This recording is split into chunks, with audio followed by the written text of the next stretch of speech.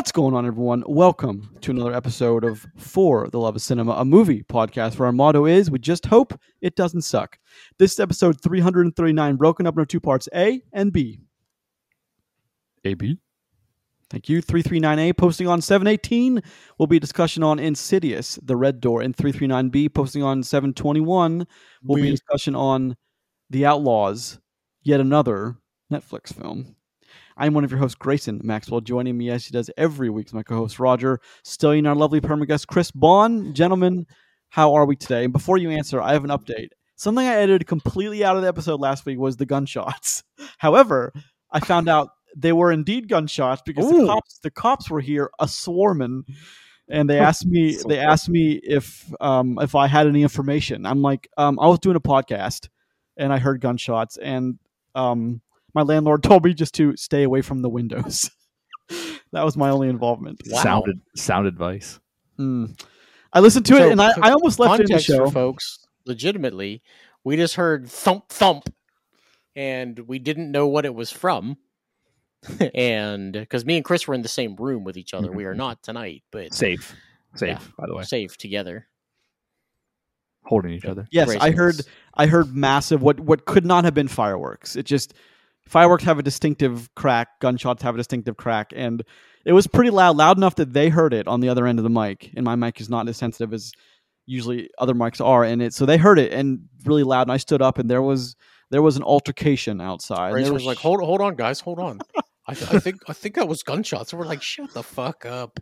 And then it turns out, no, and then died. And then once we knew Grayson was okay, all the memes happened. So yes, they did. But I edited that entire segment out. Although when I listened to it, it was pretty funny. But I just chose to edit it out. But for edification, did you save it? Drop it back in at the end of this episode. Just yeah, no. I thought that was a little update. Not that you didn't hear it, so there was no update needed. But I just wanted to. You also just could have told us before we started. Yeah, but it's more fun to tell the world. I think so. I mean, that's fair. Sure. All right, you got to tell the people. Got to tell the people, the podcast people. How are we today, guys? What's going on in your week the last 7 days? Swimming. My kids swim, and I love it, but I also hate it because it's hot out and it takes forever. Yeah, it has been pretty warm here. That's for sure. Not the coolest weather we've ever had. Mm-hmm. For the first time in a long time, I had to watch a movie in two parts because it was so bad. So that happened to me this week. Ooh, it did happen. That's true. I was part of that. Let's see. What else happened for me? Not much in my world. We're going to talk about Mission Impossible next week, which is cool because that came out this week. You want to know when I'm watching Mission Impossible, by the way? When? Guys, tomorrow. 9:45 a.m. tomorrow. I figured 9:45 a.m. Dude, look, it's available to go watch it first thing in the morning, and you don't understand how much that rules for me because, I'm a morning guy. Yeah, okay. This movie's going to be with previews, right? Mm-hmm. With trailers and everything. This movie's 3 hours long, 3 hours and 6 minutes. Mm-hmm. I can just go and be done by 1 o'clock. That's how I felt with Fast and Furious when I saw the 10 a.m. showing. I was like, fuck fucking yeah, awesome. Man. Yeah, but I went for the show this week. I went and saw Insidious at 10:50 at AMC. Wait, PM? No, morning. Oh, morning. I was like, I didn't know that shows that. Was there anybody there? Nope. I was. I have a story for you guys, but I'll save it when we talk about Insidious. I was scared. I was a scared boy. But it wasn't a frightened lad? It wasn't because of the movie. Oh. Because there was gunshots outside me. No, I'm just kidding. But whoa. But no, it's hyper relevant to everything. So yeah, I'll tell you guys when we get to that. All right, fits right in. I revisited some. I made a list of all the movies I revisited, and I just left it at the office. That's a shame. But I've been watching movies from the 80s the last couple of days. I stopped it for the podcast, but I'm watching Lean on Me with Morgan Freeman. If you remember that little gem of he goes back to bring up high school back from terrible jungle status of kids ruling and brings them back to A-list status. That's a well written, very well articulated movie. I always like to watch that one. What else my memory's getting worse and worse these days. It's funny, my memory used to be so sharp when I was in And you know what did it? And I don't know. And this is gonna sound weird, but in like up through high school when you had to write the date on all your pieces of paper you handed in, I always remember what date it was. Like my memory was so much sharper back then. And I don't ever know the date, so I just don't have a good memory anymore. Yeah. So when you section this part off in all the different podcast things and give it a timestamp, I want you to write Grayson is getting old. But I am getting old because I'm 38. I know. It's sad, really. I can't believe it. You know, Chris, one day you'll be there too. No, We'll see. And you'll be way worse physically than I am. So I was middle aged when I was 20. So we'll see. I've reached my goal for the first week, 20 miles plus some. I've been running like crazy, so it's good. When I get back, I'm gonna be jacked. You guys might not even recognize me. Thank you for laughing at me, Chris. I appreciate your Hey, laughter. before you come back, you should start growing a mustache. Just so when you actually get back, it'll be done. Still can't do that. That's funny. So you guys are hilarious. This guy loses a little weight and a chest hair pops out because he's finally lost some actual size and he's gonna come back jacked. Everybody, listen to him. Yeah. Well, my brother is he could be a Hemsworth double. He's doing the work and putting it in. Like he's eating right. He's in much better shape than you. Yes. Yeah. He's in much better shape than 99.9 out of every 100 Americans. So yeah, I'm trying to get into that shape, but he's like, you're never gonna catch me, bro. He's like, you're never gonna catch me, bro. Don't worry about it. Like, so instead of helping you and uplifting your guys' situation, he's giving you shit and tearing you down. He has to make sure there's a little sibling rivalry in there at all times. No. Athletic trainer, then got you. Yep. That's big brother energy is what that is. Of course, I can respect it. Respect indeed. What else is going on, guys? Anything else? Chris, you're hot. Roger doesn't have anything going on. That's all I got out of you guys. Yep. It's close enough. I mean, yeah, it's accurate words. Fair enough. When we're smack in the middle of summer. It's kind of lame. We are in the middle of July, which is very hot, and this is one of the hottest summers on record in history. They say, or like in recent history. So there's that. There's definitely it does feel hotter. Not recent history, like world history. Really, the hottest week ever recorded was last week in the history of the Earth. So welcome to Earth. Well, Earth. Welcome to Earth. Oh my gosh. Oh man, that's a meme every July 4th. Welcome to Earth. Every single one of them. All right, gentlemen, let's not this show. July. I remember that. No. Heard something. Yeah. Nope. Yeah, not anymore. Not anymore. Little pledges like that have been taken from us, but all right, let's do a pledge. Taken from you, sir. That's true. That's true. Welcome to Earth. This is episode 339 of Fourth Love of Cinema, a podcast about movies, film, and cinema, which posts each and every Tuesday and Friday at 5 a.m. on Podbean, which then distributes to Apple Podcasts, Spotify, Google Podcasts, and Amazon Music. Each and every week, we start with the box office, current and upcoming releases, what streaming trailers and movies of the week. Without further ado, and as tradition dictates, the box office very, very happy to report Mission Impossible, after a Wednesday release, though I don't know if those numbers factor into this number here, 56.2 million domestic, 235 worldwide, one weekend. Yes. Yeah, that's not bad. I'm very happy that's doing the numbers it's doing. I'm incredibly happy about that. This is from the guy that thinks Haunted Mansion might do 5 times that. No, I said 150 million opening weekend. I mean, I don't know. Disney's either hit or miss. I have no idea. But Sound of Freedom, 27 million domestic. To your credit, Chris, it keeps on steamrolling. It is done a worldwide of 85. However, Mel Gibson is not in that. No, but he's the one that I believe he made it. Oh, he's okay. I was like, Mel Gibson's not in that. I'd look that up, but I definitely want to check that out this week. I know it's being more widely released, so I'm happy about that. Insidious, The Red Door, number 3, 13 million domestic with a worldwide of 122. Very respectable number. Now, just for context, the original Insidious did 110 million. You guys know what the budget was for that? Just take a guess.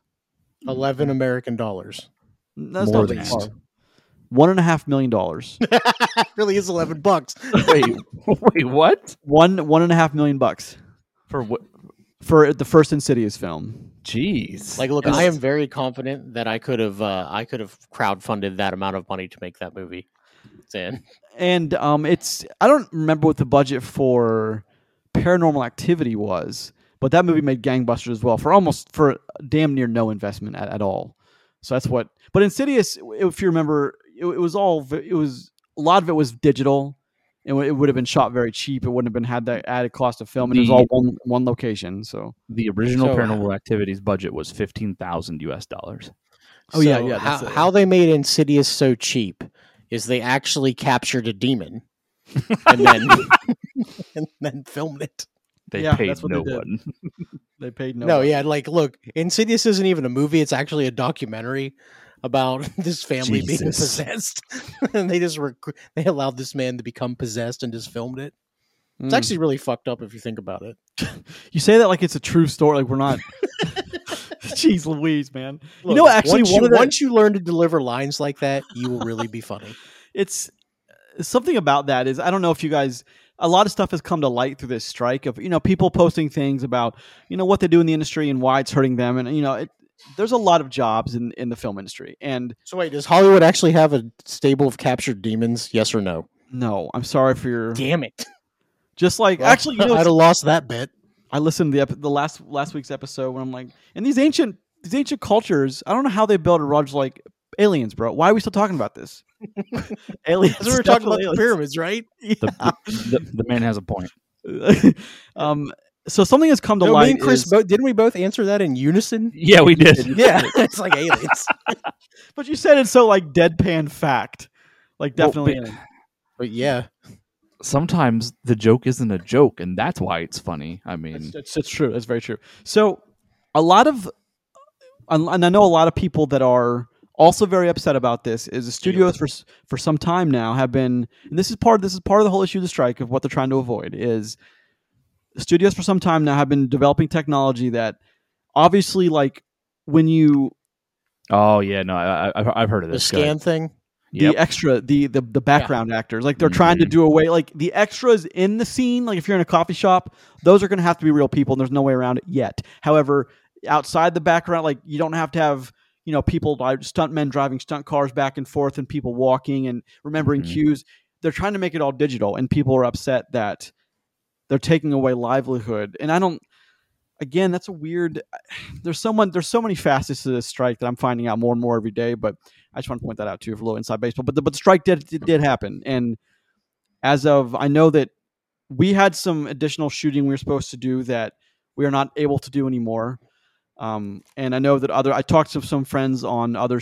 A lot of stuff started this Monday. Like as of it started 6-7 days ago, and it immediately shut down because they were assuming the strike wouldn't happen. So they would have our people office open, get it going.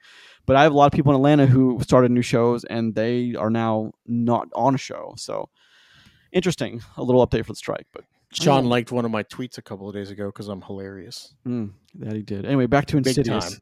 Red Door. Insidious. It's doing very well for itself. Let's talk about Indiana Jones, The Dial of Destiny. 12 million, number 4. With a worldwide of 302. I am so surprised that broke 300.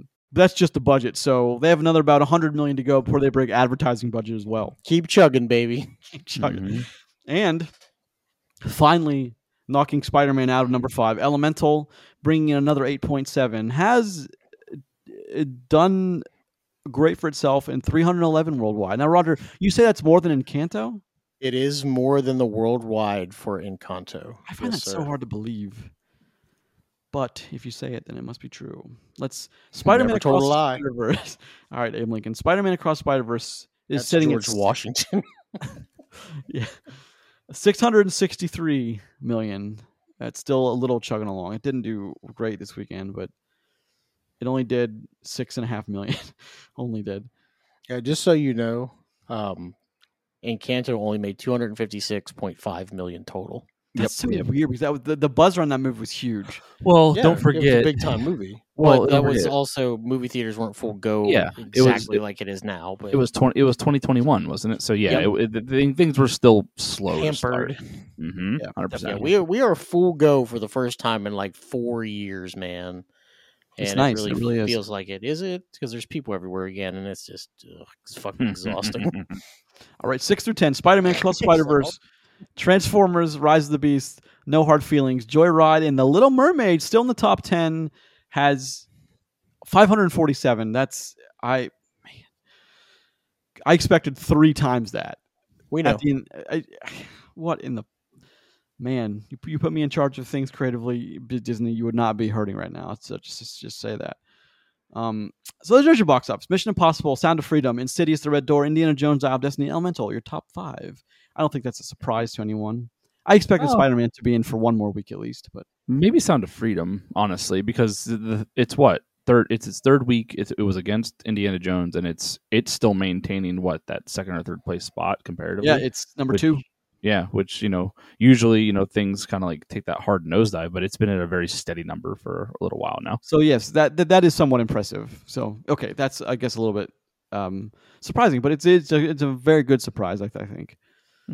All right, gentlemen, let's move on. I think we shall. Let's take a look at current and upcoming releases. Now, this is not a whole lot of movement as of now, although people still do think something's going to move in Oppenheimer and Barbie, but it's too late for that. It's too late. No, it's way. It's way too late for that. I like how everyone's pitting them against each other. I think my wife pointed this out to me today, and it's or maybe last night.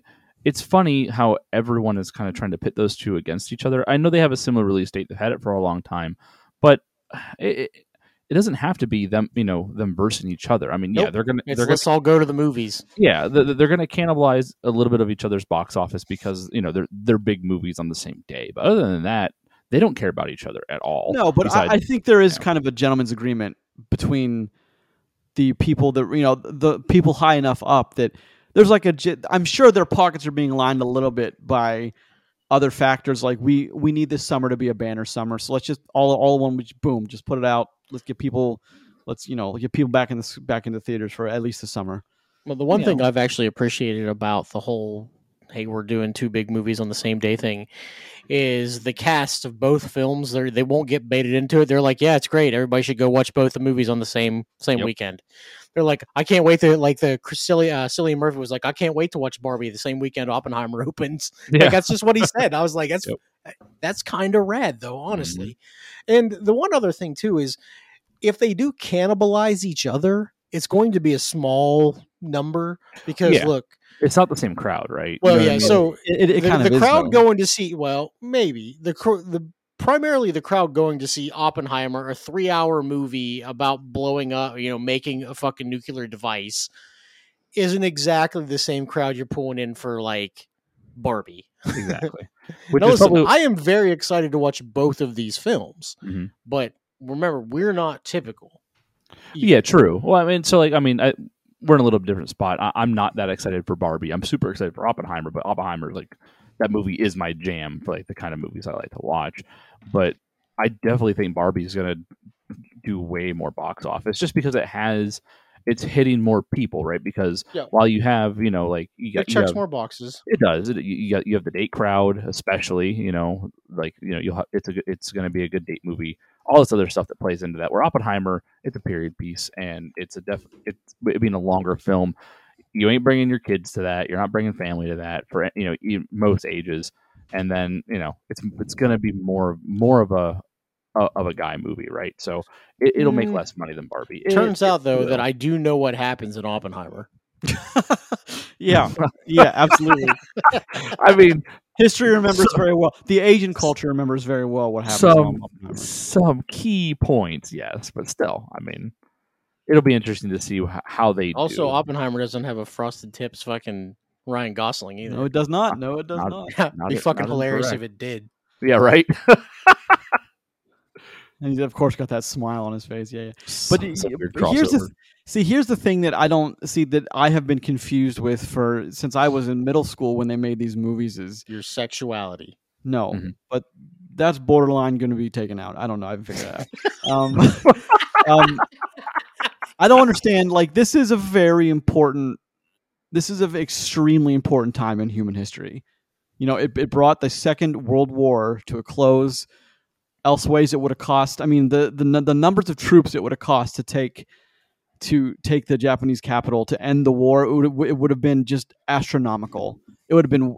It's incredible, and I don't understand why this movie. Same reason I don't understand, like, when movies that have come out since I was in middle school and high school, like why are people not watching these movies about times in history that were like very important? Why did so if Oppenheimer does anything less than 500 million opening weekend, I'm going to be surprised. It won't do that, but I'm surprised that people aren't more like looking forward on a larger scale to watch Oppenheimer, because it's probably the one event that everyone in world history knows is the Hiroshima and Nagasaki bombs.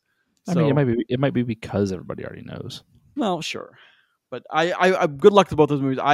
I do think Oppenheimer is going to be the more successful, both critically and commercially. That's my personal, and I've been thinking about this back and forth. I asked you guys to really kind of consider that too, and I'm sure you guys are going to be Barbie's the more commercial, Oppenheimer's the more critical. I just think Oppenheimer's going to take both those. Well, let's see. You think you're going to do more money? I do. I really do. Because it's also got Nolan. Don't forget the pull that Nolan has. Nah, it's not. It's not the big as big of a pull as you think it is when it comes to that much numbers, that much money involved. If it was like two big directors head to head, same movie, similar genre, whatever you want to say, then maybe. But it's not. It's two completely different genres, two completely different style of movies, and one is just going to bring more seats into the theater. That's just all there is to it. Yeah, it doesn't matter who's tied to it at that point. I understand that. So, but that's still my guess. I'm voting on Oppenheimer. I'm voting on the power of Nolan after Tenet. I'm hoping that he's able to rebound after Tenet, which he doesn't take much rebounding, but that movie was not received well. No. All right, July 28th. Disney's Haunted Mansion. You make Mansion. a movie where you can't hear what they're saying, the people are like, "Man, this probably wasn't the best, huh?" Disney's Haunted Mansion on the 28th and Talk to Me. Now that I've seen the actual Talk to Me trailer all the way through, it's kind of intriguing to me. But again, you're opening the week after Barbie and Oppenheimer. You're not going to do any money. You just face it. You're not going to do any money.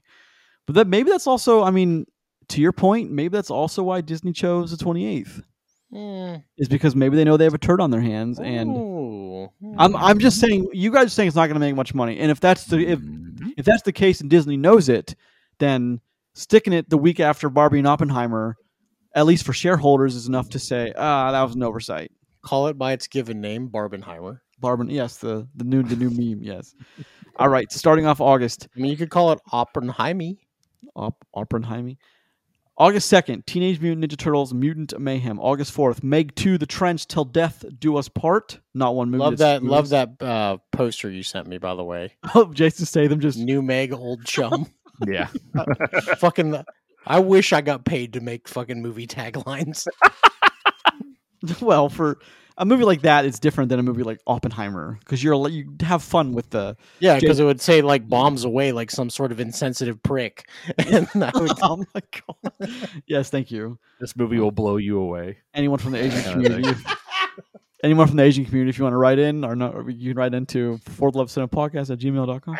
I'm just uncomfortable that you keep calling out the Asian community specifically. That's the third time you've done that. Well, I don't know if you... That was where both bombs were dropped. No, I'm aware. I get it now. If anyone's going to be upset about that, it's them. I'm just saying. All right, August 11th, Gran Turismo. Wow, we are Jules. fucking off the rails today. Yeah.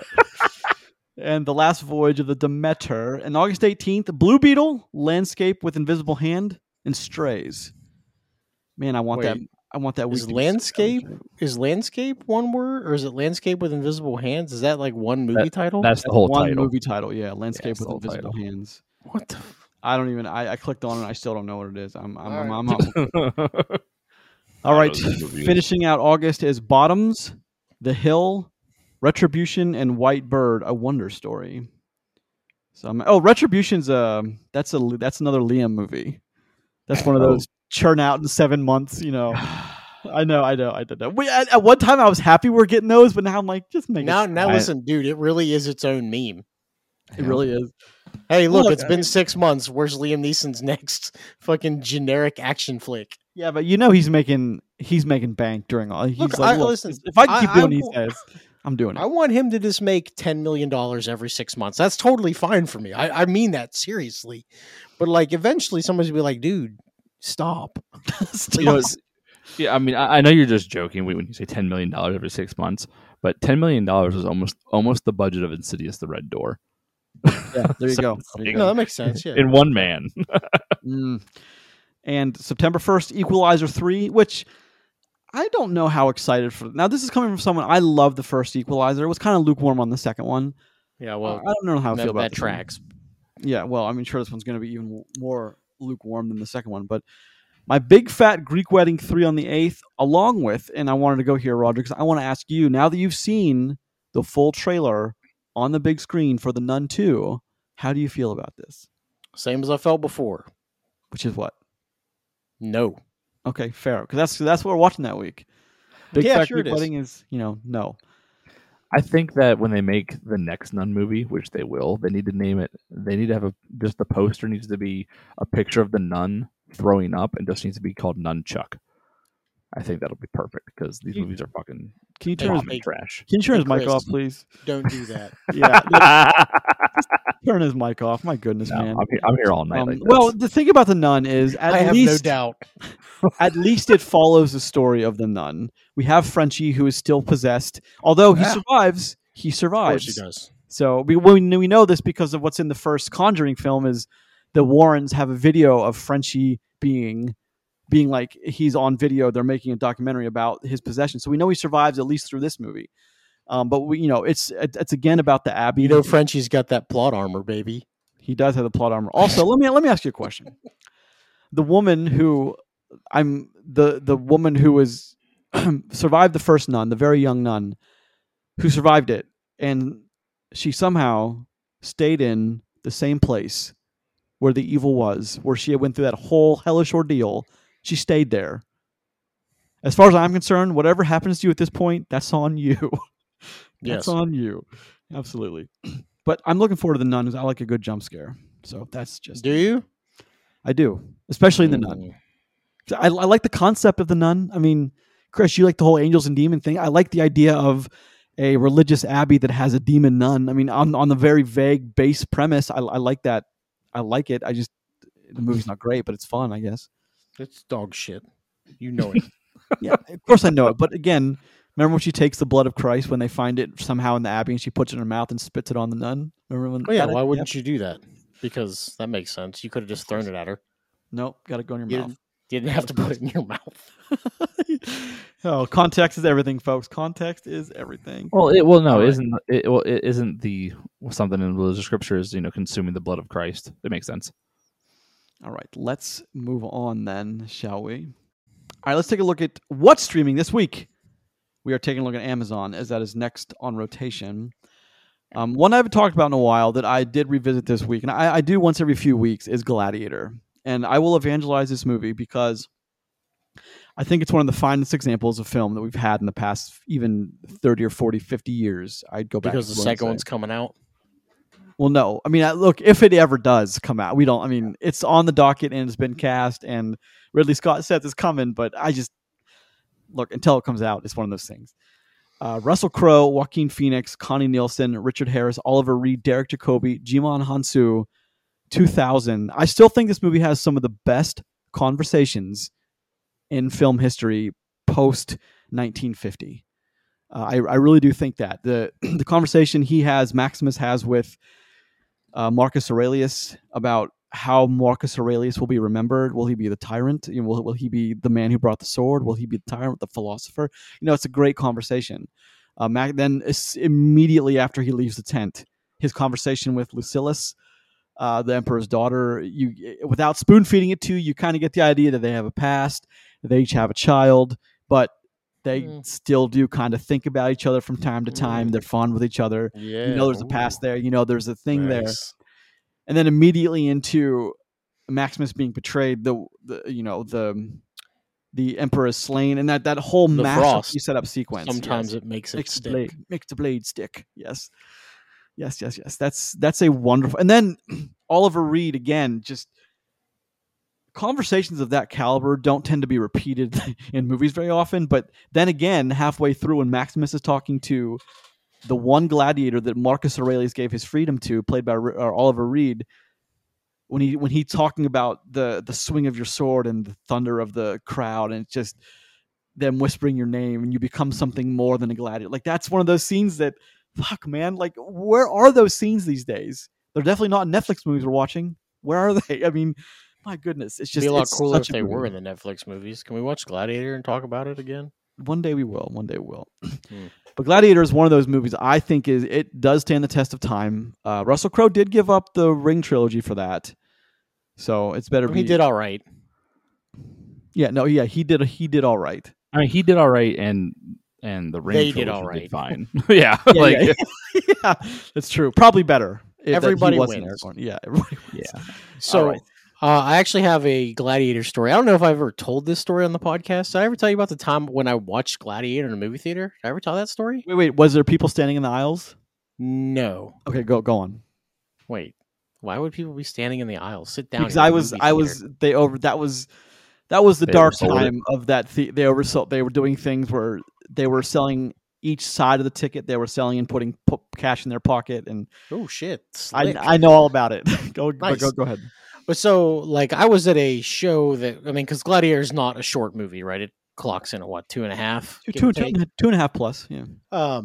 So it was like a 9:45 show at the logo. It was Carmike at the time, Grayson's old stomping ground, and there was a raging storm going on outside, like this fucking banger of a thunderstorm, and the power at the whole movie theater went out during the movie, like legitimately just past halfway. And so the lights come back on, and obviously, like, they had to reset the projector and get everything fixed. So it took a few minutes. While we're sitting there waiting, some guy randomly yells out, "He's probably beating somebody's ass right now." And the whole theater was like, "Yeah!" I don't know why, but I think that dude rules. Well, I mean, beating somebody's ass right now. But he clearly wasn't. The movie wasn't fucking playing. It doesn't make any sense now that I think about it like that, but it was funny. But at the time, it was great. That's a good one. That was the natives were restless. It's one of those seminal movies, man. That just I'm so glad it won that year. It deserved to win. Man, awesome. All right, Nope. Chris by director Jordan Peele, Daniel Kaluuya, Keke Palmer, Brandon Pereira, Stephen Yeun, David Keith, 2022. Tell us about Nope. So Nope was Jordan Peele's third submission into the wider movie space, and it was a good one.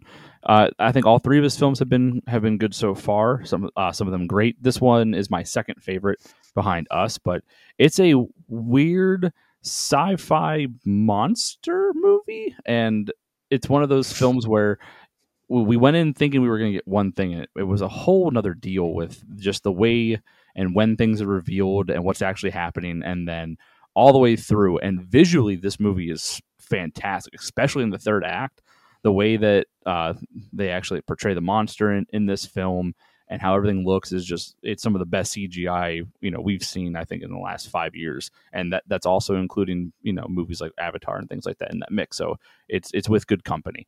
I don't know. I think it's a good film. It's engaging. It has some question marks in there. There's extra stuff for people to kind of figure out and notice on rewatches, and there's a whole bunch of like fan theory on certain parts of the movie meaning different things. Very good film, and I don't know. I think it's worth watching if you have the chance to turn it on. So you said Nope was your second favorite behind Us? Yeah. See, Get Out. It goes Get Out, Nope, Us for me of those three. I gotcha. Roger, how's it go for you? If you can, same as yours, actually. Yeah, so that's. I mean, they're not too different. They're not all from quality wise. There's not too big of a divide. Yeah. I'm not saying that that Get Out is trash. I really really liked the way that the whole thing comes together in Us, especially at the end. And I think it's one of the few times where like score and music has really like pushed something, I think, to the next level, like noticeably in a film. And that was with Us's finale. And then I don't know. I just think that Nope is a more engaging, and it's a movie that's more outside the box than what Get Out was. It also has that violent scene when the chimp was just killing people. Why am I laughing when I say that? I don't know, but that scene was not easy. It was not easy. It was not, but it was one of those scenes where you're like, oh my god, like you're nervous for just watching it. Mm-hmm. All right, good submission, Roger. Kickboxer.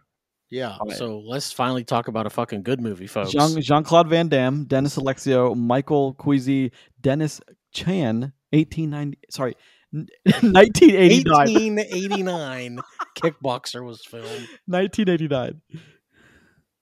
So, legitimately, this movie is like peak Jean-Claude Van Damme.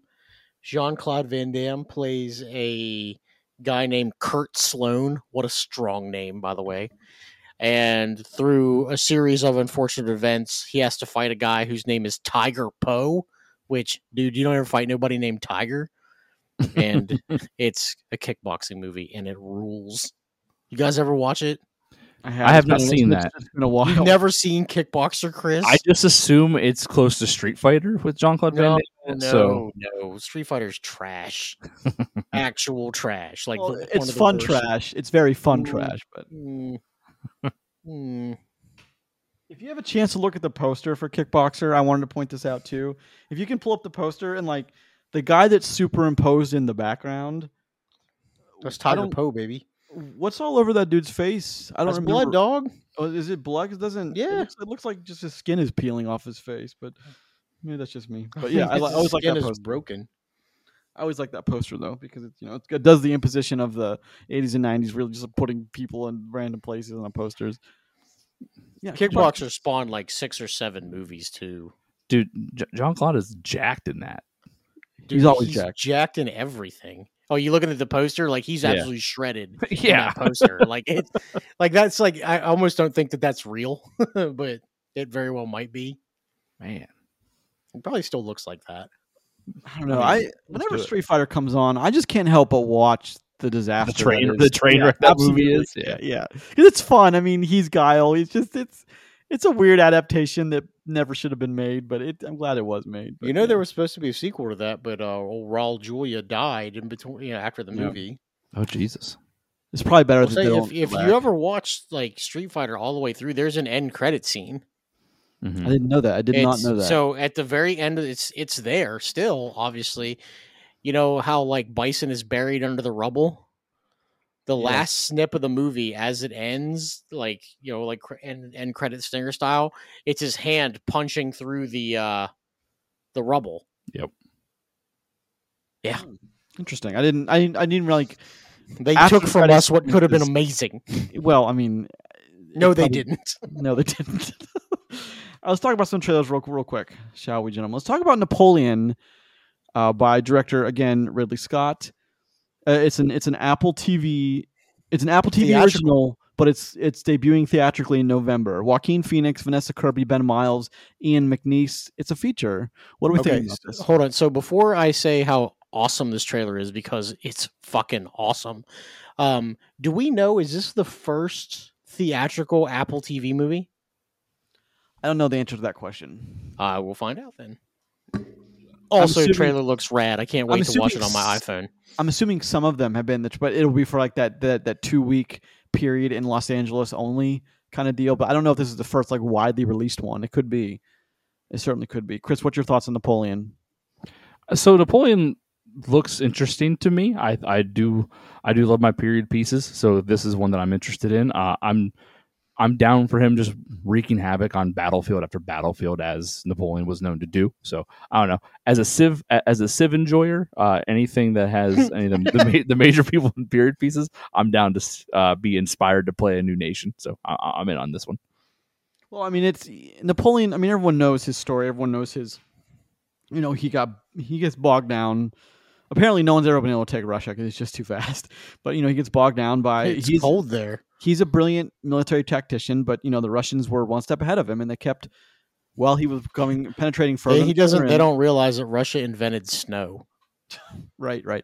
They beat him, but I wonder how this movie will start and end, because I know enough about Napoleon's life that there's several starting points and only one ending point. At least, well, if you're going to end it at his defeat at Waterloo, then you kind of have to, right? But I don't know if they're going to do that. But I'm excited to see Joaquin Phoenix play. He's a good actor, and to say he's good is underselling it. He's exceptional, Joaquin Phoenix. And to see him play a character like this, we'll see. So we will definitely see. So I think it's safe to say we're all very excited for what's going to be like a 3.5-hour movie theatrically. And how are you going to view this, Roger? On my iPad while you're cooking dinner. Probably when I'm driving. Having a conversation with your wife at the same time. Yeah, I'm gonna put it on. Like, actually, I'm gonna. My phone hooks right into my entertainment system in my car. So, and actually, it's only listed as 2 hours and 38 minutes.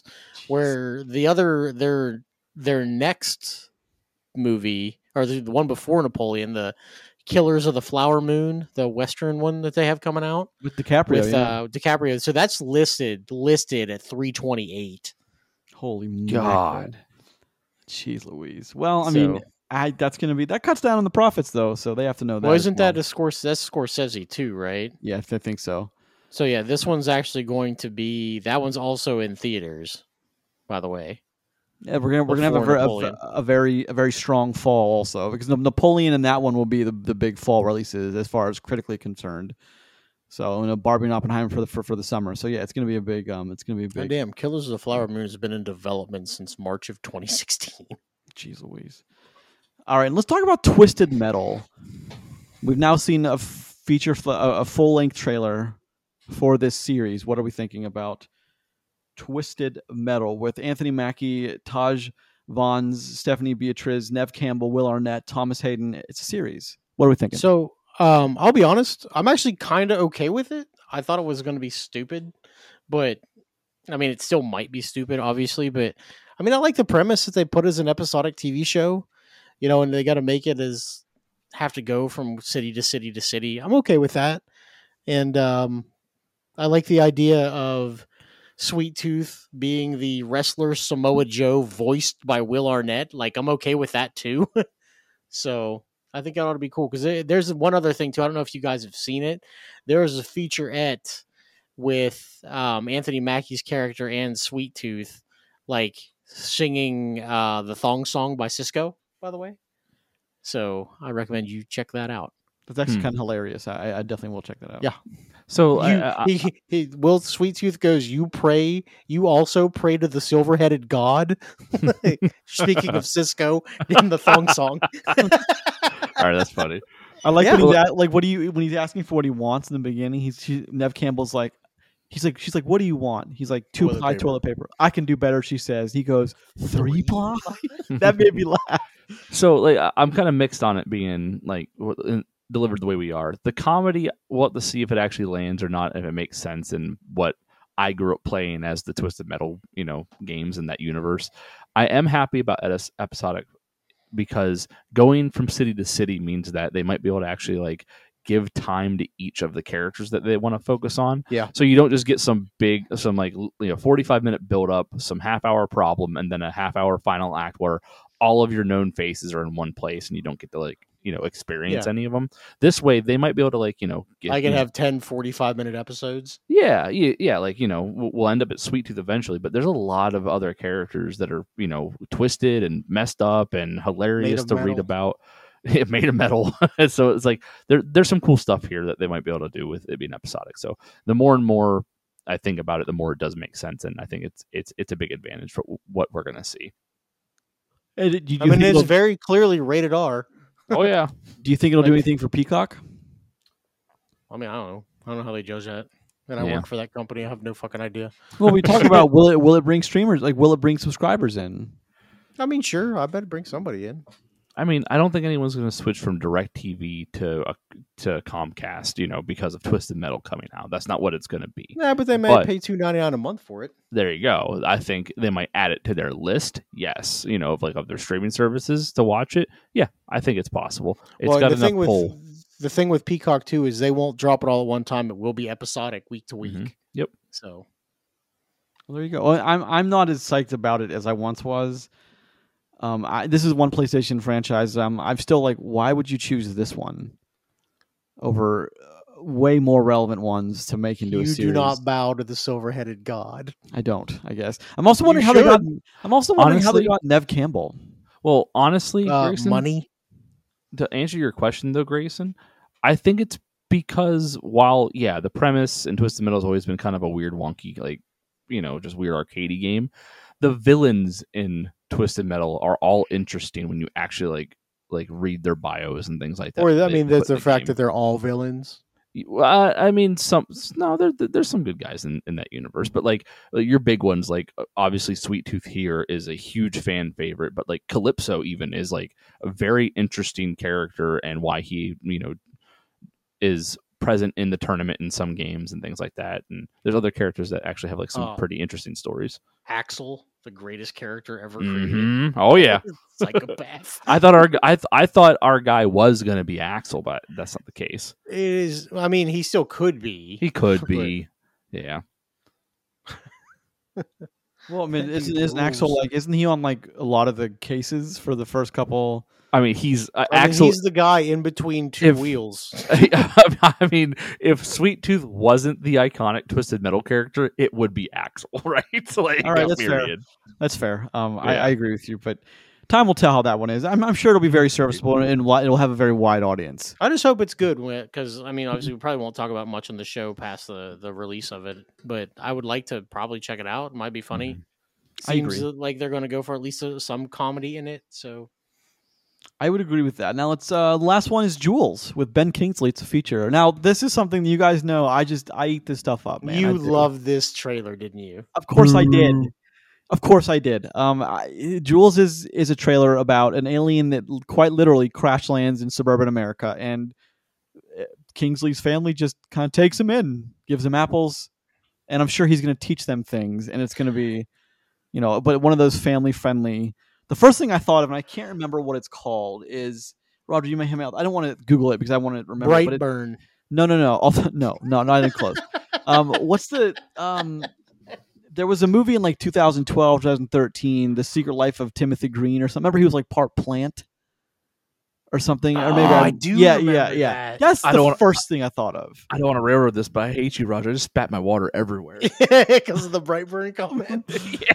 Anyway, but this looks to be very. If you watch the trailer, it looks to be very, emotional. All the feels. I'm all about it. I did laugh really hard with the very first time in the trailer where they're sitting at the dinner table, and he's like, "We don't have to tell her." He's like, "But we already told her." He's like, "We could kill her." She's like, "I could kill you. You couldn't kill me." No, I think this is the one I'm gonna be. We're not gonna. I don't think we're gonna watch it that week because whatever's coming out against is gonna be a bigger movie. But I will definitely check it out. I'm very excited for it. Actually, sure.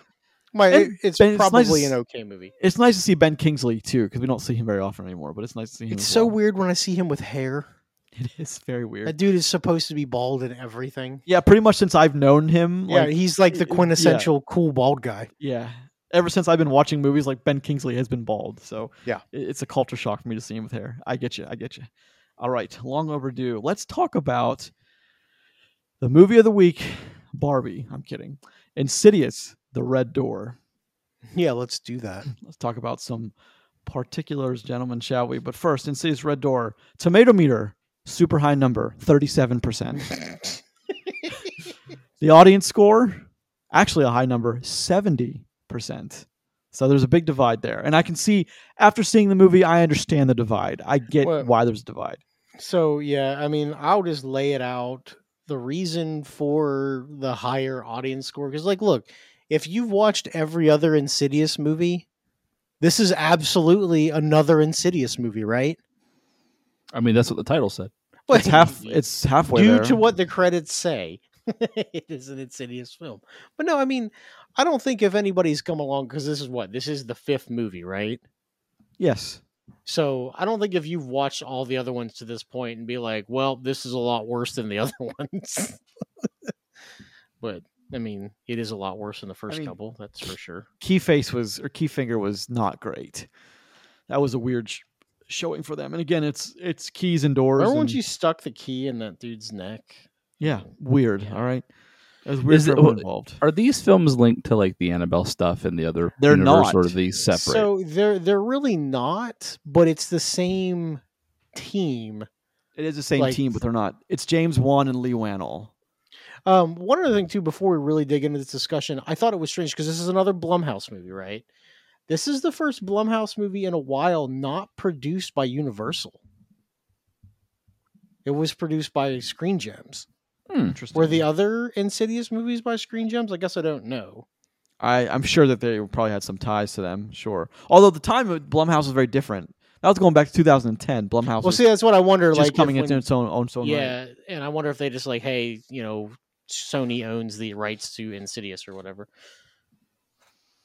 I don't remember if they were, and I just watched the first two recently, and I wasn't paying attention to that. But all right, Tyler Simpkins reprising his role a decade later as Dalton Lambert, Patrick Wilson, Josh Lambert, Rose Byrne as Renee Lambert, and Lynn Shay, the only one that's been in all the movies as I think all the movies. I think she was. Don't know if she was in the Keyface movie. Now that I can't think of it, but no, because that was a different family, right? Okay, that was okay. She's been in a lot of them. Then she is at least the mediator, or what do you call them? The medium. Is that what you call them? Yeah. And Andrew Astor as Foster Lambert, Chaim Abbas, Sinclair Daniel, Peter Dagger, Lee Wannell, and Angus Simpson as Specs and Tucker, the two paranormal investigator. I thought that was kind of funny. They're funny. It's funnier if you've seen the first two films because they are kind of a comic relief in the first two films. They're a lot younger, very much like the whole whatever craze gripped the nation with ghost hunting movies for a while. They really embodied like how ridiculous those were. But I mean, they're kind of a tame version of what they were. And of course, this is directed by Patrick Wilson, which is important to note because I'm sure he's the one that this only gets made because Patrick Wilson wanted to make it. It's not like the Insidious people wanted to make that. They'd obviously moved away from the Lambert family as the story. So to go back to the Lambert family, having the guy that played the father of the Lambert family, that would tell me that he approached them about making this. And, they were like, okay, well, it's Insidious. It's got a built-in audience, built-in name. It's fine. Patrick Wilson must love working with the Blumhouse guys because he does so many of these things. Well, I'm sure he does. I'm sure they pay him well. I'm sure he gets incredible back end too. Well, he directed this one, right? Yeah, I just got done saying that. Yeah, so I mean, I think that's why he's probably still attached to these things, because he's like, hey, what if we continue on that story? I have an idea. I'd like to direct it. Like, other than that, I don't see why he would continue to just keep going down this path. But he's done so many of them at this point. I don't know. And it's Chris. You asked if they're connected to the Conjuring stuff. He's one of the Warrens in the Conjuring universe. He's Ed Warren, yeah. So I don't think you can do that weird. Maybe that's what it is then. Like that kept springing to my mind with it all. No, I mean it's. I'm sure a lot of people assume they are all connected.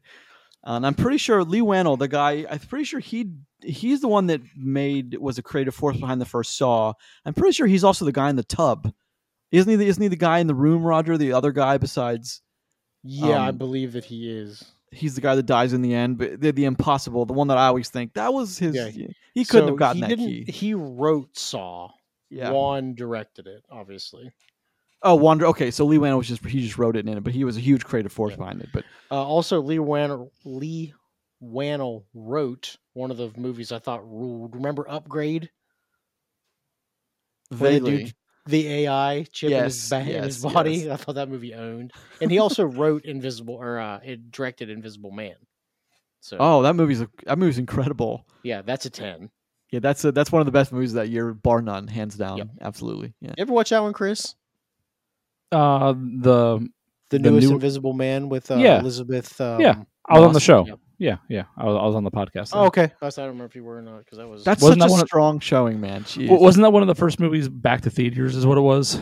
Yeah, I think it was. Yeah. No, I think that was one of the movies. That was one of the last movies in the. Yeah, it was one of the last movies in.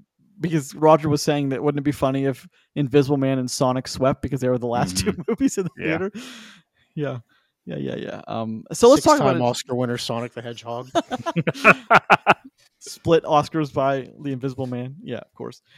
That was a weird time. But then The Way Back came out, and then that was pretty much it. Oh, Onward was one of the last ones that came out theatrically as well. I remember going to the theater at the time at the AMC that was local in St. Clairsville, and they're like, "Congratulations, you're guest number 5 today." And I saw the 7:00 show on a Saturday. Like, congratulations, you're guest number 5. I'm like, are you serious? Oh, God damn it, I miss those times. They were fun. They were back when we reported that movies instead of millions were making like Thousands of dollars. Dude, what was it? The one movie that opened and it made like $658, and we had to talk about it on the list. I don't remember, but yeah. Nothing else fucking made the top 10. And then it all came back with, what was the movie with Fat John Goodman, Russell Crowe? It's Fat Russell Crowe. Oh God, what movie?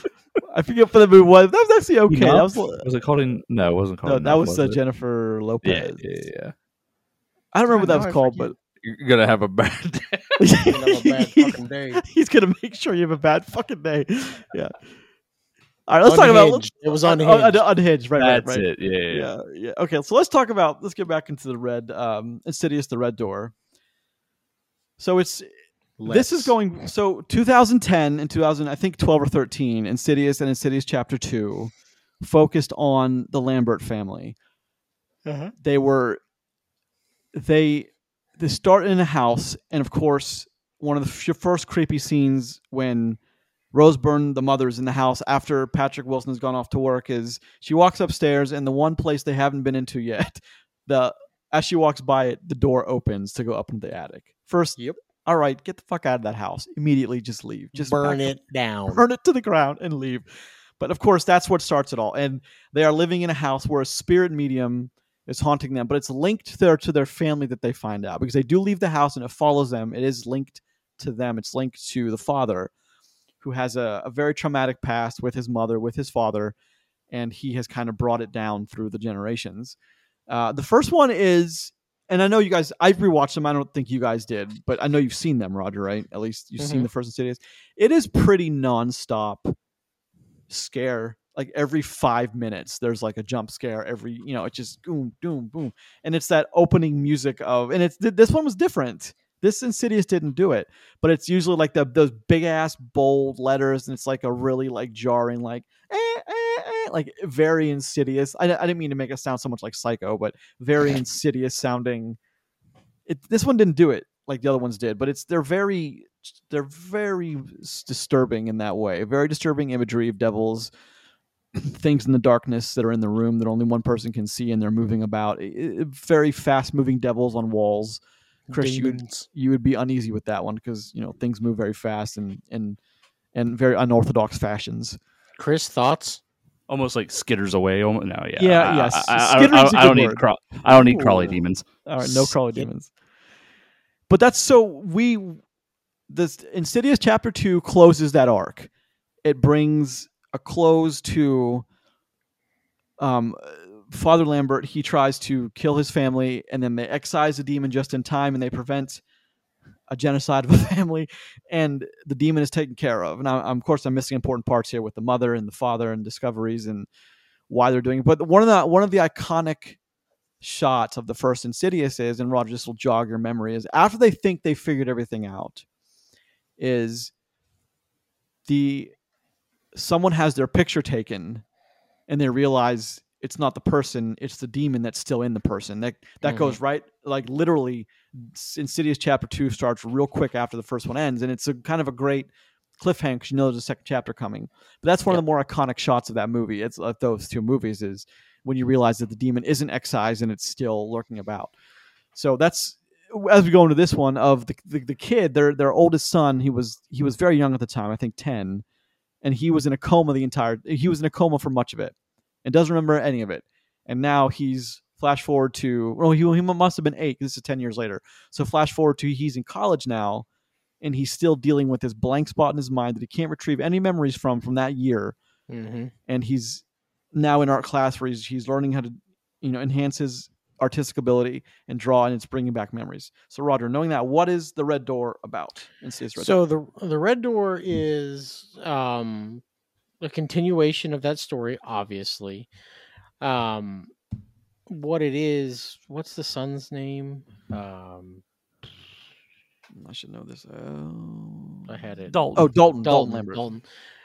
Dalton is, he's tasked with an art class project where, he basically counts backwards from 10 to dig into his memory, which is exactly how he was hypnotized.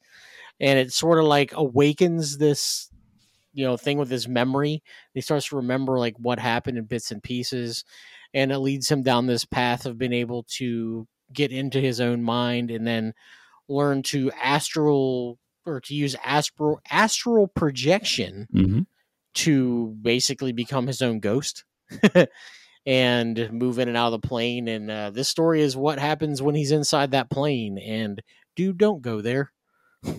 It seems terrible. Especially willingly. Like, why would you ever? Yuck. I mean, look, people still do heroin all the time and they die. So I guess maybe it's awesome. I mean, weird flex, but all right. And Chris, heroin? you, I understand, have not seen the first two Insidious films. I have not. Or you've seen parts or whatever. But so going into this one, now you were filled in with what you thought you needed to be filled in with to understand this story. Mm-hmm. Right? The movie gives you all the necessary They purposely give you the pieces that you need. Yeah. Like I wasn't confused or left wanting from my perspective about watching this film. I walked in, I saw this movie. Nothing didn't make sense from what I saw, so I assume they gave me all the pieces I needed. For the most part, they did. I mean, you know, through the conversations with his mom and his brother, you get a lot of that backstory and what happened. Also, this isn't exactly groundbreaking cinema. Well, I mean, it's. Are you saying it is not running too deep? Yeah, I mean, there's not a lot of complexities. Well, whatever complexities there were in the changing horror genre that Conjuring helped bring about was new and radical in 2010. We're way past that. So, I mean, the movie still had to use the same style and technique, but it's 13 years later or whatever. You know what I mean? It's way later than that. So, yeah, it's definitely not new and groundbreaking at this point. So, can I take the stick here for a minute? Please do. Now, obviously, we joke all the time like these aren't really my type of movies. It's not really Chris's type of movies either. We're not big horror people. This movie isn't overly scary. Can we agree on that? It's more of a. Meant to be. Yeah. It's meant to be more of a narrative than it is a horror movie. Like it's psychological, a little bit, right? Now, Chris, you brought up a point, and I wanted to make sure we talk about it on the show. There's a couple of jump scares in this movie, right? And we have talked a lot about jump scares, about how effective or ineffective they are for your movie. Chris, how do you feel about the jump scares in this movie? So, quite honestly, I think there are at least two very well crafted jump scares in this film. They're actually good. I don't feel like they're cheap. I feel like they are well done enough to where I'm not like, rolling my eyes at them after they make me jump in my seat. There are a couple in this movie that get you. They get you good, even though they're coming. So like that's big kudos to them because they're interesting enough. They're done in unique ways. And they're very good. I want to highlight one that was very good. I think was when he's in the art studio that you already mentioned for the first time, and they count down, and they're counting down. Something's going to happen. Oh yeah, like you feel it. You feel it in the movie.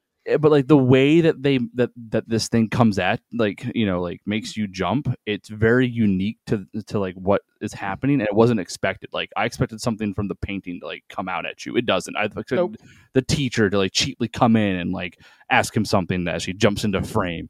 Nope, something else gets you, and it's good. So, and there's a couple more moments like that in this film. So I am glad you brought it up. Actually, one other scare that like I wasn't a big fan of, and like you see some of this in the trailer, where he is in the MRI machine. The MRI, that's the other one I was thinking. Dude, fuck that. All right, no. Listen, you ever been in an MRI machine? I have, yeah. They're a disaster, like the worst thing in the world. Like you would pray to God you fell asleep during an MRI, right? And then look, not only does this guy fall asleep, he's terrorized by a demon while he's in there. No, thank you. No. Well, so. I want to talk about that one too because I like the setup for it is so good because again as the audience in a horror film that these things are going to happen. Something's happening. Yeah. They're setting up for something, right? But like the imagery, suddenly the lights going out is always bad. Yeah, but like the imagery of there's no room in the back of the MRI machine, right? There's just no room back there. But somehow they show you the silhouette of whatever of like something behind him somehow. Mm-hmm.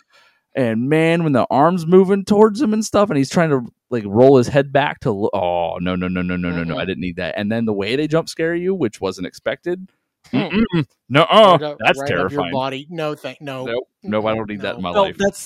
That's what I mean. that's what you're talking about when like even it's coming, and you still are terrified. Still by creeps it. you out. Yeah. But so like it's coming. It still creeps you out, and you're not mad about it. No, that's okay. Well, because we as a movie audience, can we know a good like well put together scare, when you think about it, compared to like one of the Scream films that is full of jump scares, but that's just kind of like how that slasher genre has always been. But they're not like this. They're not built up in any way. They're not earned, and I think these ones were. I think they're well done. The thing with jump scares, a lot of times they're just quick cuts, loud scream noise. Yeah. Yep. Main to frighten you, from the auditory side of it. Like this isn't really that. So I thought that was kind of nifty about how that works out. Yeah. Another thing I want to talk about too, since we got the jump scare part out of the way, because they did a decent job with this.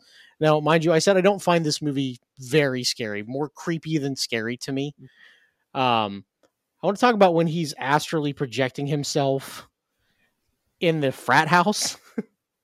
Oh yeah, dude.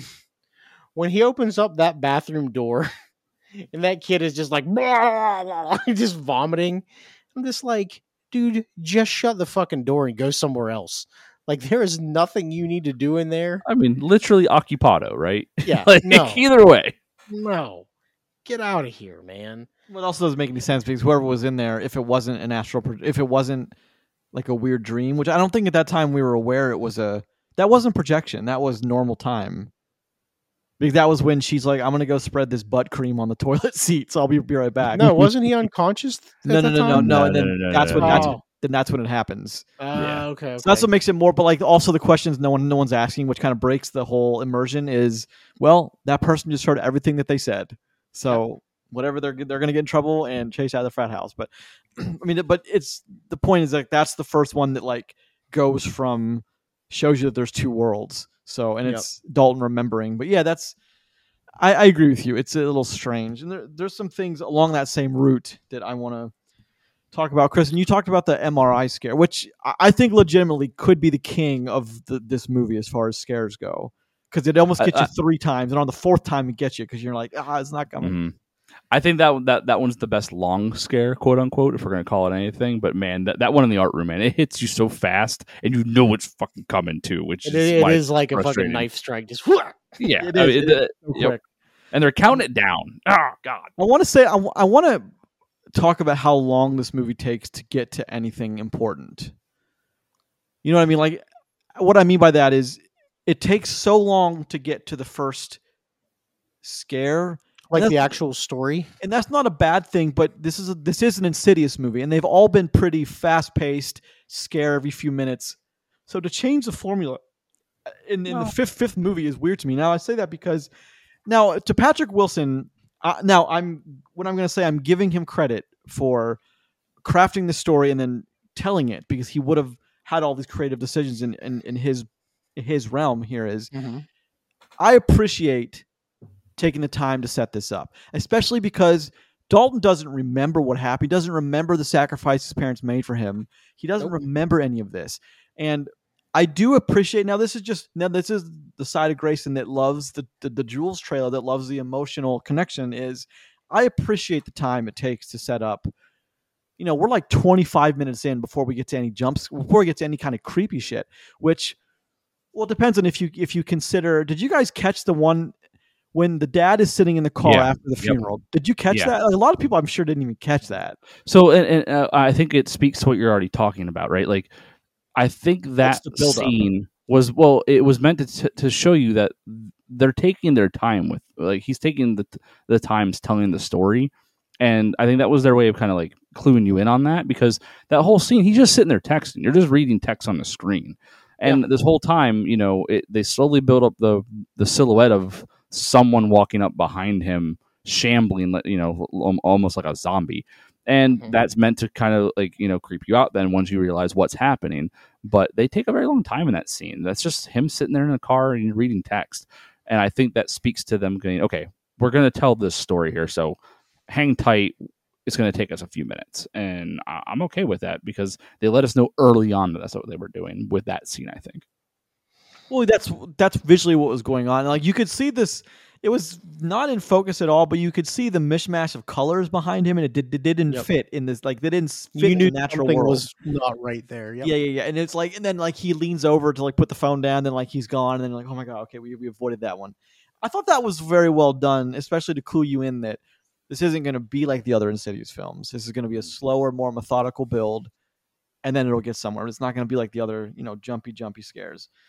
Can you guys tell me who the guy was that met him at the funeral?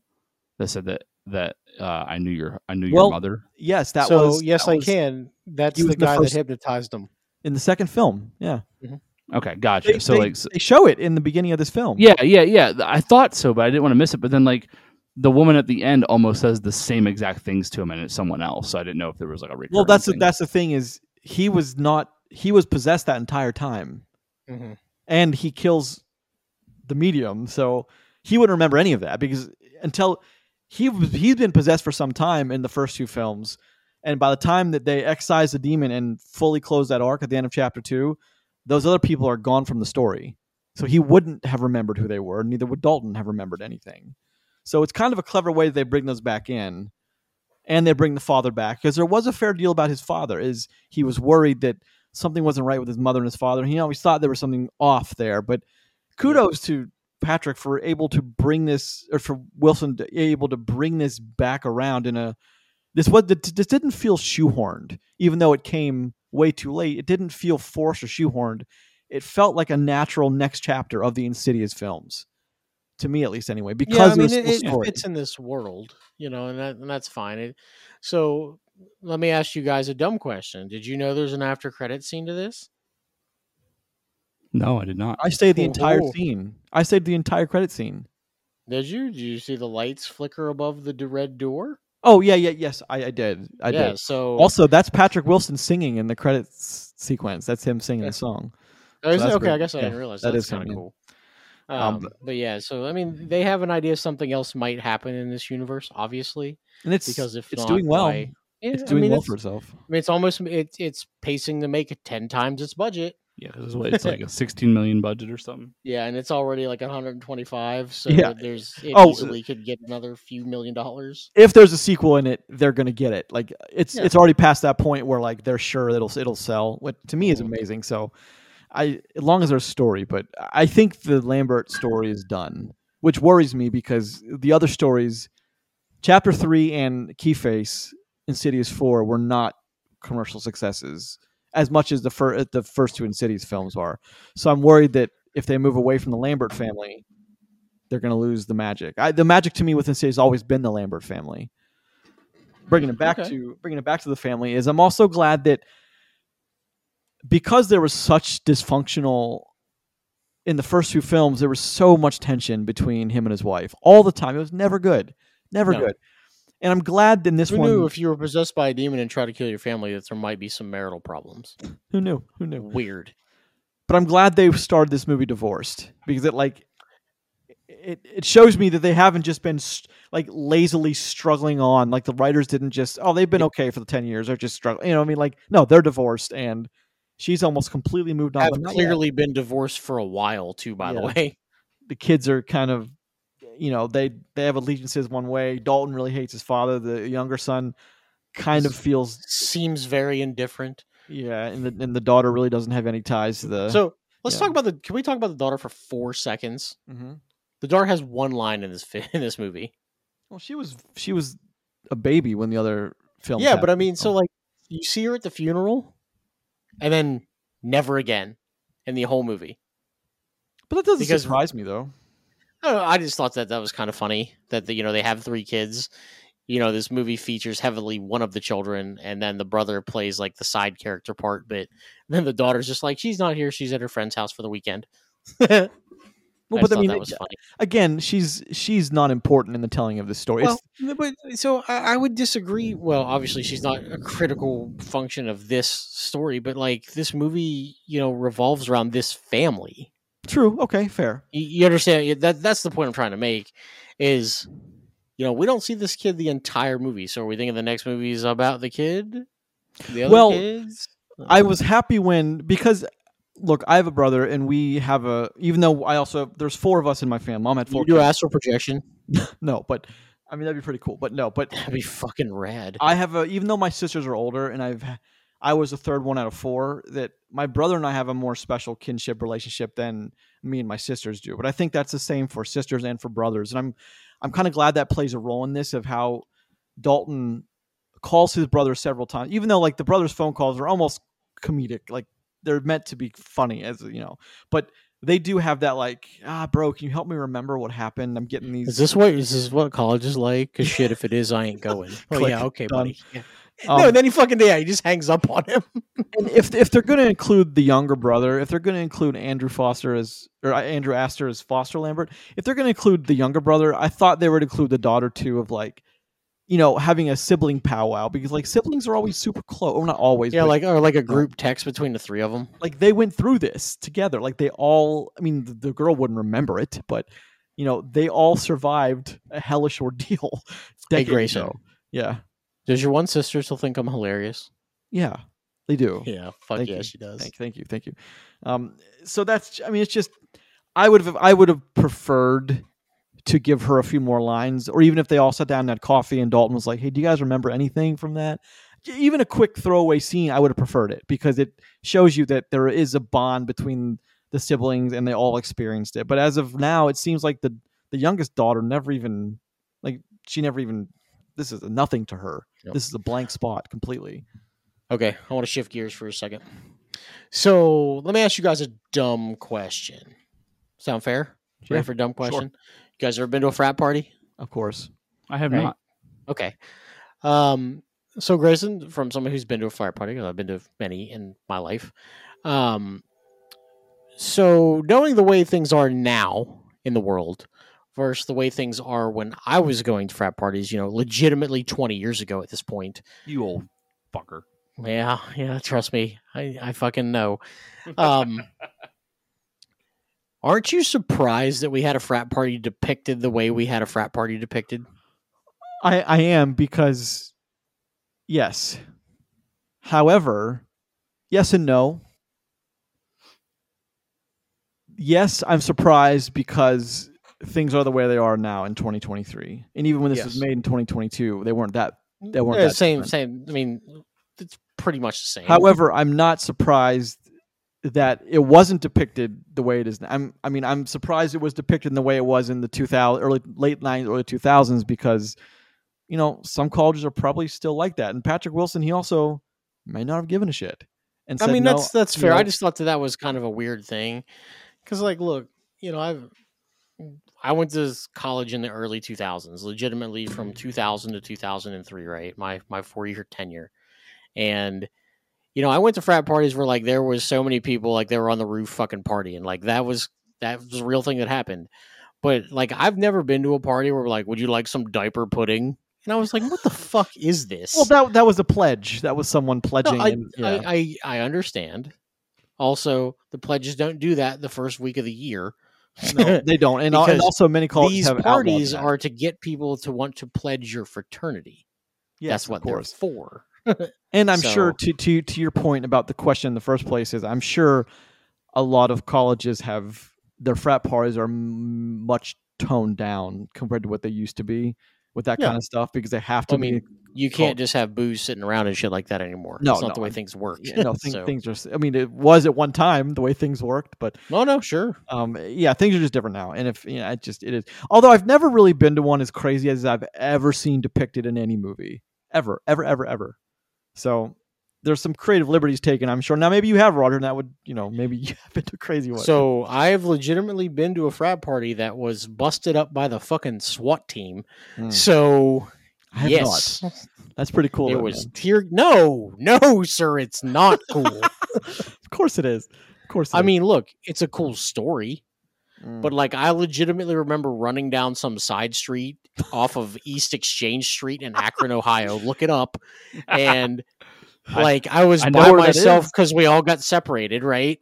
And 5 minutes of walking down this street, a car fucking pulls up to me. It's one of my buddies who goes, "Get the fuck in the car." And then we're just gone. Like, it was like a fucking drug deal happened. Actually, you know what? Parties were more like, you remember Can't Hardly Wait, another movie I watch pretty often. Yeah.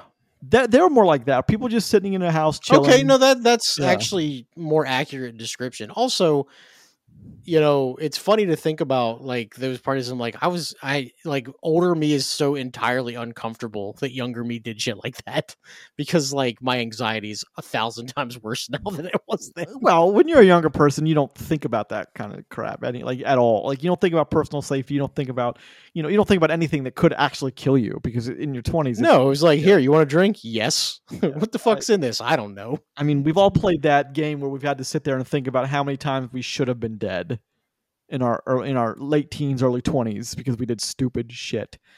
Of course. Yeah, no, it's fair.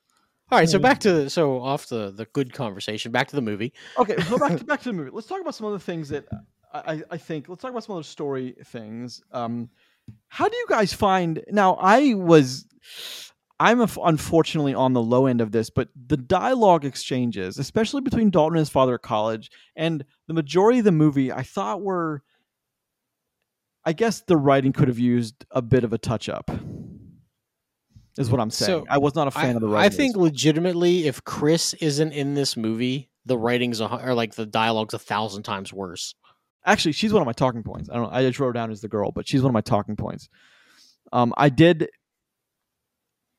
majority of the dialogue I had a problem with was the emotional stuff between him and his son and him and his wife.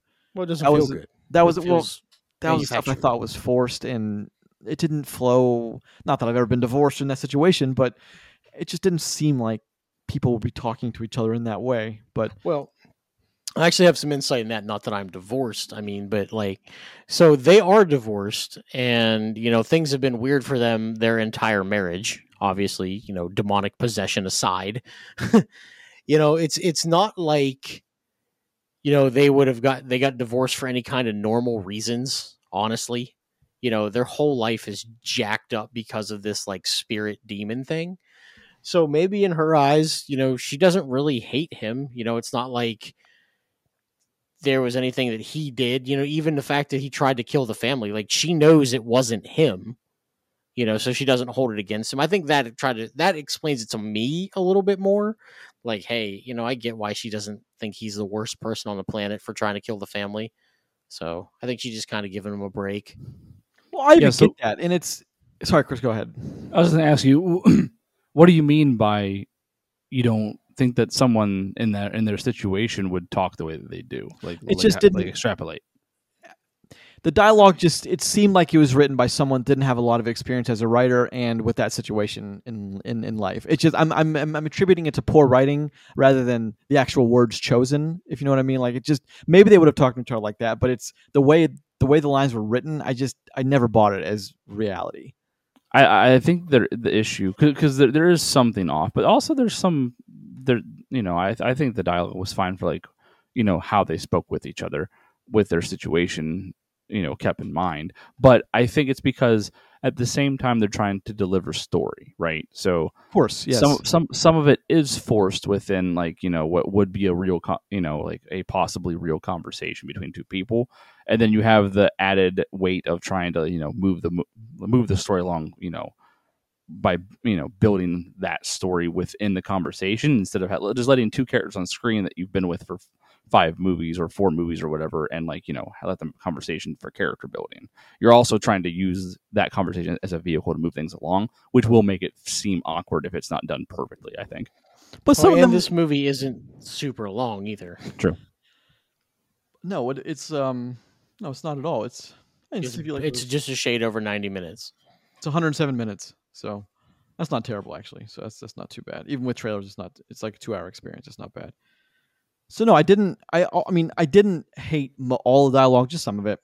And one thing that I really appreciated was 2 things that I really thought was kind of a attention to detail that I'm glad we got was, Roger, what you were saying about the Rose Byrne's character. She knew it wasn't him doing it. She knew it was possessed him. So there's that scene where she looks into his eyes and knows that it's him. And I really appreciate that because people who are married and have 3 kids, like they would know. it's one of those weird things. Like you would know if that person was possessed or not simply by looking at them. No, see, you're now you're destroying the entire premise of Face Off. I don't like that. Oh, Face Off! Oh, how dare you attack one of our legendary films? Yeah, I don't know about all that. She knew though. That character, that woman knew. Well, maybe after the story about the dentist. Took her a while. Yeah, story about the dentist is what did it. Yeah. But I appreciated that.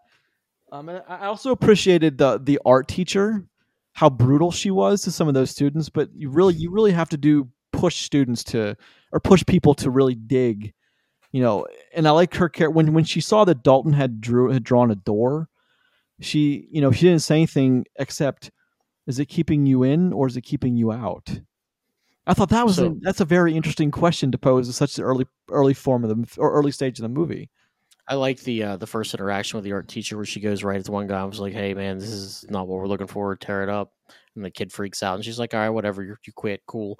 And then Dalton out of nowhere tears up the photo and she's like, "Dalton Lambert, why would you destroy such precious art?" Like, I actually laughed at that because it was clever, and clever is funny. There's a lot of very laughable, like for instance, when the girl says, "Would you like to blow on my hua?" Because we all hooter. Yeah, would you like to blow my hooter? Yeah, would you like to blow my hooter is the best line of cinema history, in my opinion. Which that's a really cool little instrument thingy. That's a really cool little thing. Yeah, I did like certain things. I did like was how the bond that those two developed. Because like you do tend to in college, like some of the first people you meet, you do tend to develop like really like close friendships with those people. With your roommates, roommates and suite mates and shit like that. Sure. Yeah, so that much I did like, and how she.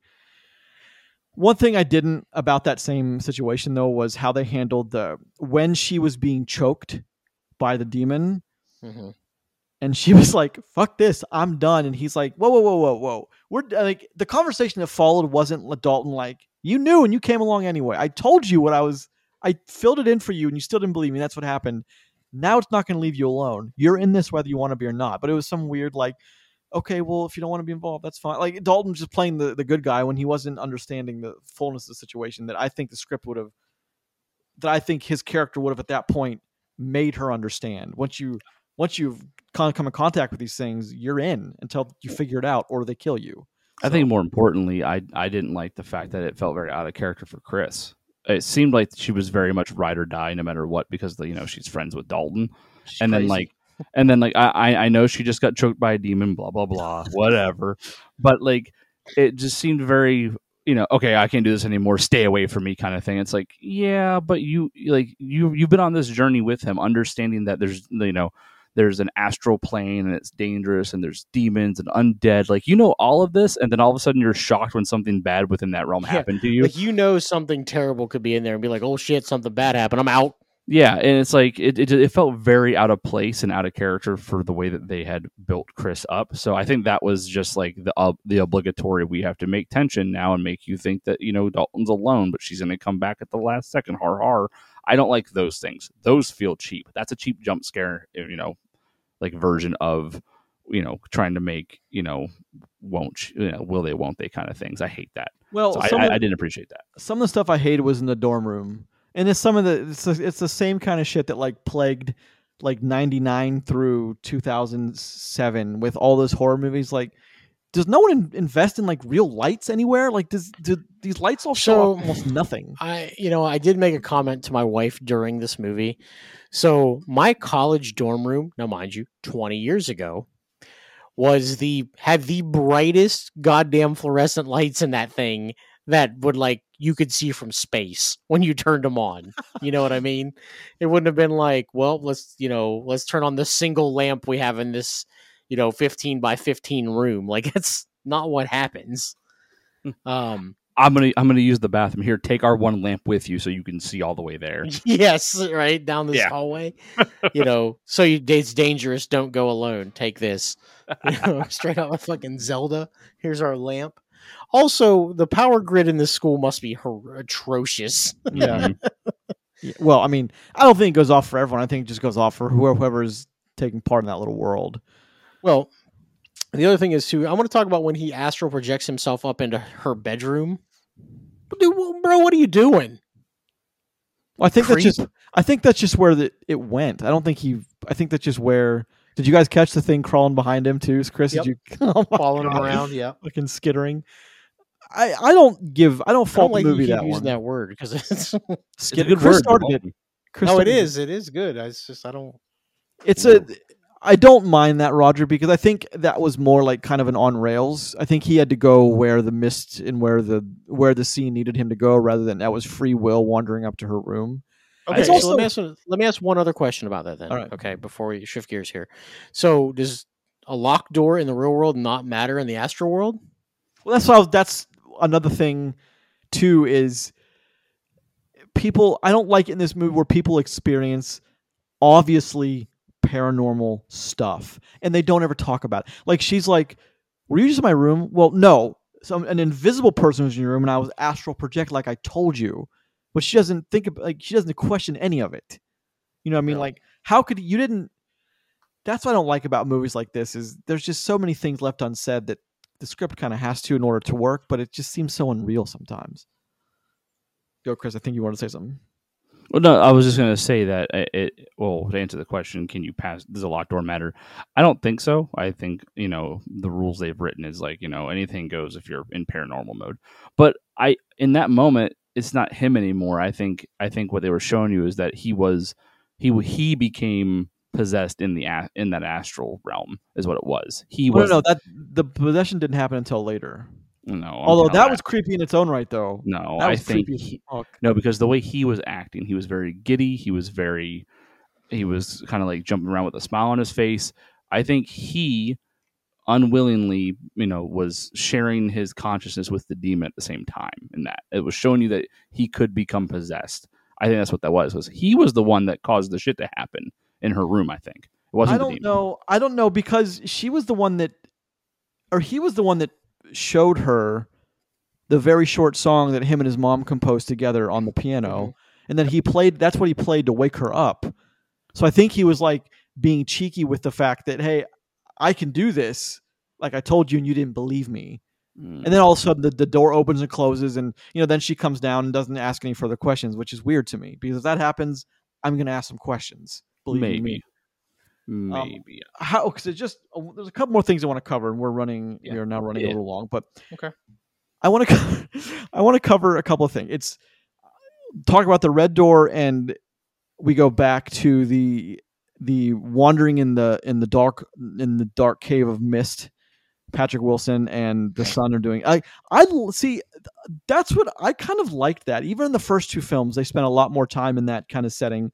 I really enjoy that kind of like wandering aimlessly and lost until a light guides you a certain way. I mean, it's very biblical. It's very like, what's the word I'm looking for? It's very not iconic, but it's very image sensitive. Like, you have to have the right imagery to tell that kind of story, or that part of the story. And I did like that kind of weird how they integrated that. Well, I like how they show him when he's walking through with his lantern, that if you paid attention, you can see other like little flickers of other lanterns.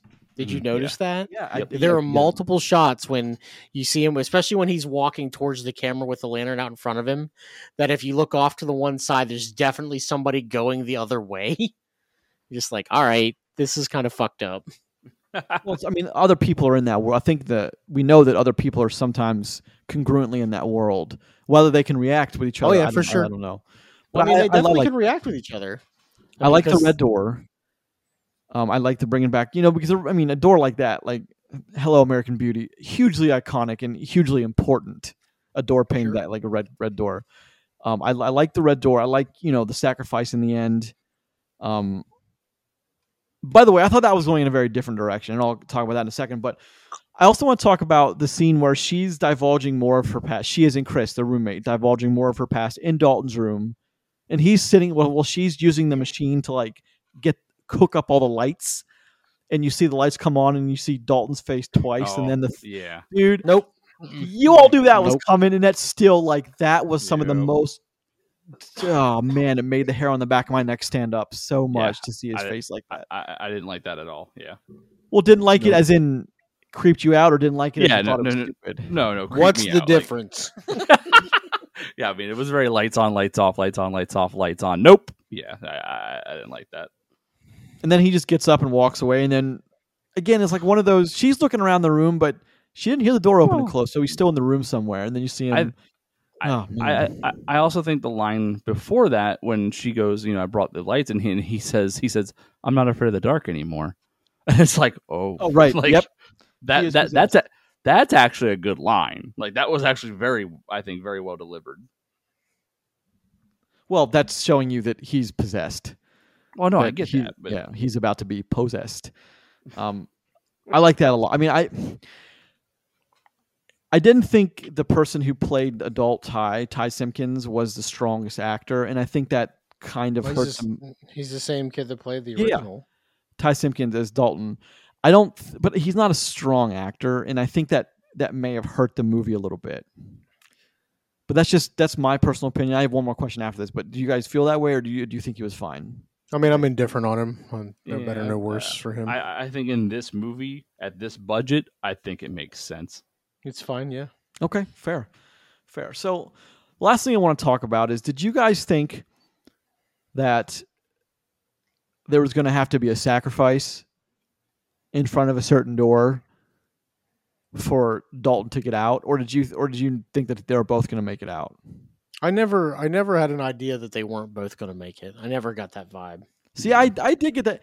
It's kind of weird that you guys didn't get that vibe, and I did. What about you, Chris? Do you think about that or no? I think they want you to think that there's going to be a sacrifice, but I think that they know that they have a $10 to $20 million budget franchise that they can pump out and make profit on, so they don't get rid of any of their characters that they don't have to. So, yeah. Well, right, but I definitely thought there was going to have to, especially when he sees who he sees at the end, right before the credits roll. I thought for sure he was dead. Like, oh, he's dead. He didn't make it out of the door. Like, his body's in front of the door. There, yeah. In order for them to be safe, he has to be. That's where I thought the movie was going, especially when he talks to his wife and she's like, "No, you didn't. Our marriage didn't end for normal reasons. Our marriage ended because we couldn't get a handle on whatever happened. That's why it ended, and because we were never able to reconcile." I thought it was certainly going. A, I didn't think he was going to wake up in the chair, and B, I thought he was really going to it was going to snap back to when we saw her, at least the medium in the street, that after he sees her and then turns to get in the car, he freezes for a second, and then it was just going to go right back to the chair, and they're putting a blanket over him, and he's dead. Sacrificed himself to sit in front of the door so the demon doesn't make it out. But the whole thing, it ends with me. His father tried to end it with him, didn't work, and then the whole thing with it ends with me. Now the whole thing goes back to, I mean, I'm referencing in my mind the butterfly effect, when the dad tried to kill his son several times and kill himself so that sickness wouldn't continue through other children. And I thought that's where it was going in this one too, is, especially when we saw that it ends with me at maybe 30 minutes before the film actually ended. Oh, there's no way Patrick Wilson's character makes it through this movie. There's no way he's alive at the end of this. So I'm just surprised he was. And Chris, probably what you just said is probably accurate. They realized they had another movie that was going to be a hit, and if they could squeeze one more sequel out of anywhere from $15 to $20 million budget with $100 million return, then they should do it. Yep, exactly. But so I don't know. Anything else you guys want to talk about, good or bad, before we score it? No, I mean, no, it's fine. No, I don't think anything else for this film. I think in the end, I think it was, I think it was mediocre, but it has some highlights, but it has some lowlights too. I mean, listen, it absolutely fits in the Insidious world. Mm-hmm. Okay, it's just, it is what it is. It does fit, and Chris, you've never seen the first two Insidious films. I suggest you do, especially if you liked this one or have interest to go back, because those films are far superior to this. And they were that's true. They were right at the height of the whole found footage, digital footage horror thing that started for several years that a lot of movies weren't successful with, but some very much were. Insidious is one of those. And it's just to see what a $1.5 million budget on a $110 million budget return, or $110 million box office return looks like. That's the first Insidious film. But it's also done in a different kind of, it's a much different, more feral kind of savage way. It's in your face, jump scare demon, jump scare demon, jump scare demon kind of thing. But Um, if I'm scoring this, and I'll start, Go ahead. The first two Insidious films to me, Insidious is probably an 8. Chapter 2 is probably a 7. This is somewhere 5.5 to a 6 range. I'll just give it a 6. Think pretty highly of this thing, huh? I thought it was better than a lot of people are going to think of it. Well, so, and I like the way I like the way it ended. I thought it was more mature than we were going to get, given it was a decade later and obviously not the same caliber of writers. I liked how it ended, though it wasn't where I thought where the movie was telling me it was going. I liked a lot of this film. This is an Insidious film. It's just not as good as the others, but it is a continuation. But now we're definitely the loop is definitely closed on these storylines. So I don't know how they're going to squeeze another sequel out of this. I have no idea. Don't worry, they will. It will. All right, but yeah, I'm gonna go with Chris, you or me? I'll go next. So this movie's mediocre at best. It's there's like I said, there's highlights, there's lowlights. Some very well done jump scares. If you're a fan of the Insidious movies, you're gonna like this. You know what I mean? I think that's how this is gonna go. It's like Grayson said though, it's been a while since these characters, and it's not the same pacing, but it's more information on what's happened. It deals with what's happened before from everything that Grayson and Roger have alluded to.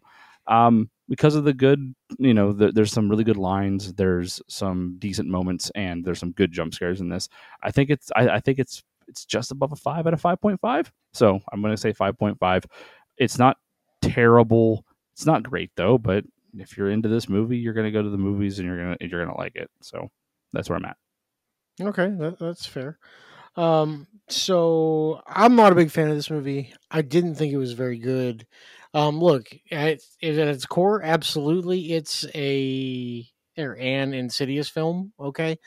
The first Insidious movie is an okay flick. The second one's a downgrade. This is even a step below that. So, I don't have any problem with how Blumhouse churns these things out. Do them for a few million bucks. I think 15 for this one. It legitimately might make 10 times its money. So good for them. Like, I'm happy for them. They continue to find financial success with it. This movie to me though isn't very good. There is some well crafted things in this movie, but overall the story is just soft as hell. I think this movie's like a 4, maybe a 4.5. If I had to rank the other Insidious movies, the first one's probably a 7, and then a 5, and then a 4. So I would like to be done with this. We're probably not, obviously, because we got the stinger at the end. But, they make a decent movie, and it's the only thing that comes out, I'll probably have to watch it because I'm on this show. That's all I have to say. Thank you for that incredibly optimistic last part of that. I appreciate it. I guess I'm watching the next one. That's the realest thing. If we have to, I'll watch it. Oh man, that's amazing. All right, gentlemen, thank you for joining me for this discussion. Mm-hmm. Oh, but I don't think very highly of Insidious Chapter 3 or Keyface Insidious. Those are like threes. Those are like 3s, 2s, and 3s. So yeah, but trash. When you come back to the Lamberts, it's always a good time. But this has been episode 339A of For the Love of Cinema, a movie podcast. Each new episode posts every Tuesday and Friday morning at 5 a.m. on the podcast service of your choice of the following 5: Apple Podcasts, Podbean, Google Podcasts, Spotify, Amazon Music. Please leave a comment or 2, rate, subscribe. Every little bit helps. More importantly, thank you for listening. Check out the show on Twitter at LoveCinemaPod. I am at Grayson Maxwell 1. I am at Rod Stillian. I am Christopher Bond. Don't forget to check us out on Twitter. Always posting. I'm sorry, on Facebook, not Twitter. I don't know why I said Twitter. Don't forget we post on Twitter Facebook too. Oh, we do, don't we? Yeah, there's my 38-year-old brain just dying slowly. Slowly rotting away. Yes, we are. Don't forget to check us out on Facebook. Always posting things on both Facebook and Twitter, social media. We're also on YouTube. Send us an email to fortheloveofcinemapodcast@gmail.com. And next week, we're taking a look at Mission Impossible Dead Reckoning Part 1 and Bird Box Barcelona, yet another Netflix movie. Yay.